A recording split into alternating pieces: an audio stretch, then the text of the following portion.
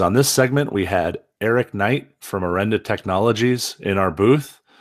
Very energetic guy. Happy to have him. I hope you enjoy this segment with Eric. Okay. All right. Hello, everybody. We're here at the Western Pool and Spa Show with the ever humble Eric Knight from Orenda. How you doing, Eric? I'm doing well. Talk to us about the show. What's going on in your world? The show's been great. We've had awesome foot traffic. I love this show. Dude, you guys had a killer morning, I heard. Oh yeah, no, we've had a good. We got to teach a class.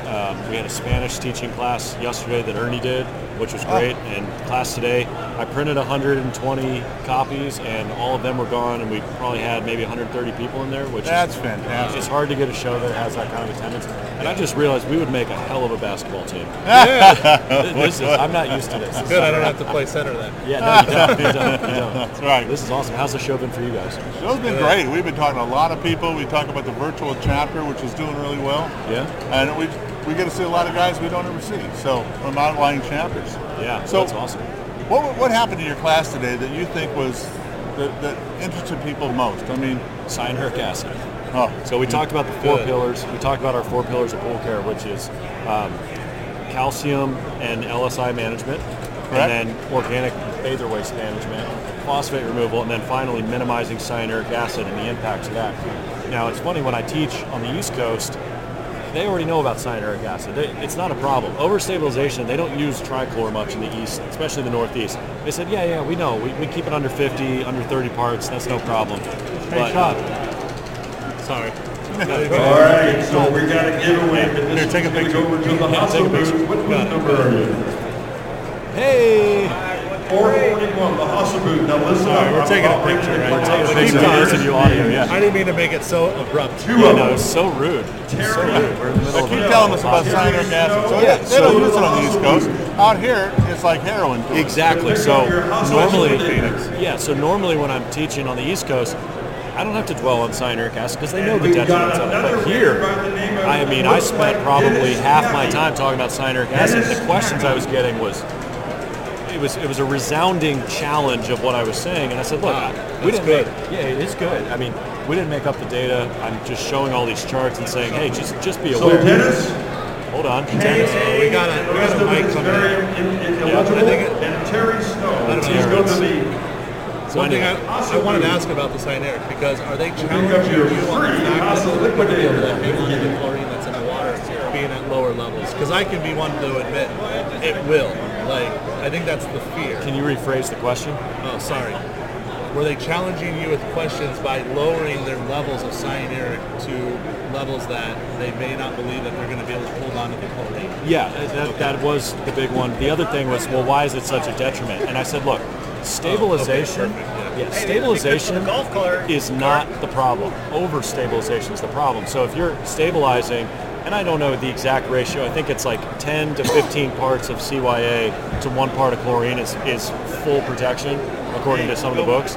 But if you exceed, say, 20 to 1, your sanitation is garbage. And that's according to Richard Falk and Ellen Meyer and all the studies that I've read. So overstabilization is you just have way more CYA than you need, and you get what they call chlorine lock, and that's the big problem. So if you're using trichlor every week, like they do here, you can add more free chlorine, but chlorine gets used up. CYA doesn't. So it just accumulates and accumulates. And that's I kind of look at it like a wall that you have to get over. Yeah, that's a good way of looking at it. Oh, yeah. You know, when I first started in this business, everyone said, if you get over 100 parts, you're going to get chlorine lock, and the chlorine won't do its job anymore.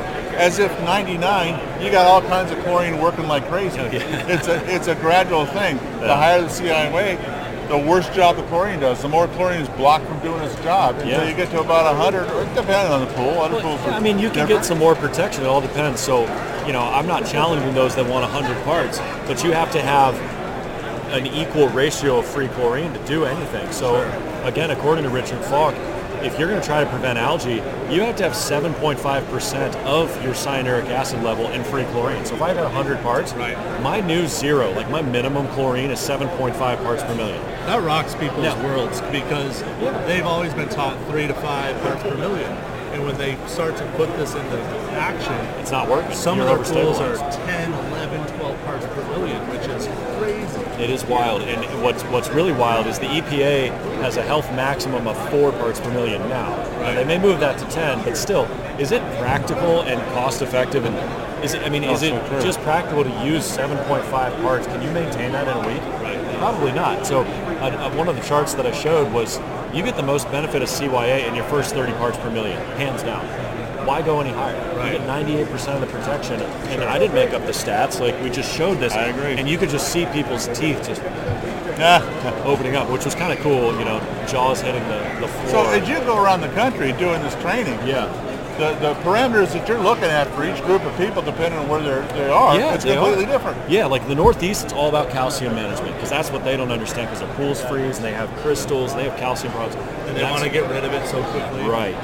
They want to talk about stardust, but they really want to understand the relationship of calcium and water. Out here, they tend to have decently hard water and they don't have that problem as much. Their issue is clearly overstabilization. I learned that today. I would have thought they'd have more interest in like bather waste and phosphates. No, they got that under control. They understand the science behind that. CYA was the big thing today, and that was pretty eye-opening for me. We're happy to have you in here. Really quick segment. I know. Come and see it. It was fun being on the podcast the first time. Now I'm on it the second time. Thanks, everybody. Thanks, Eric. Yeah, thank you. Kevin, stand in.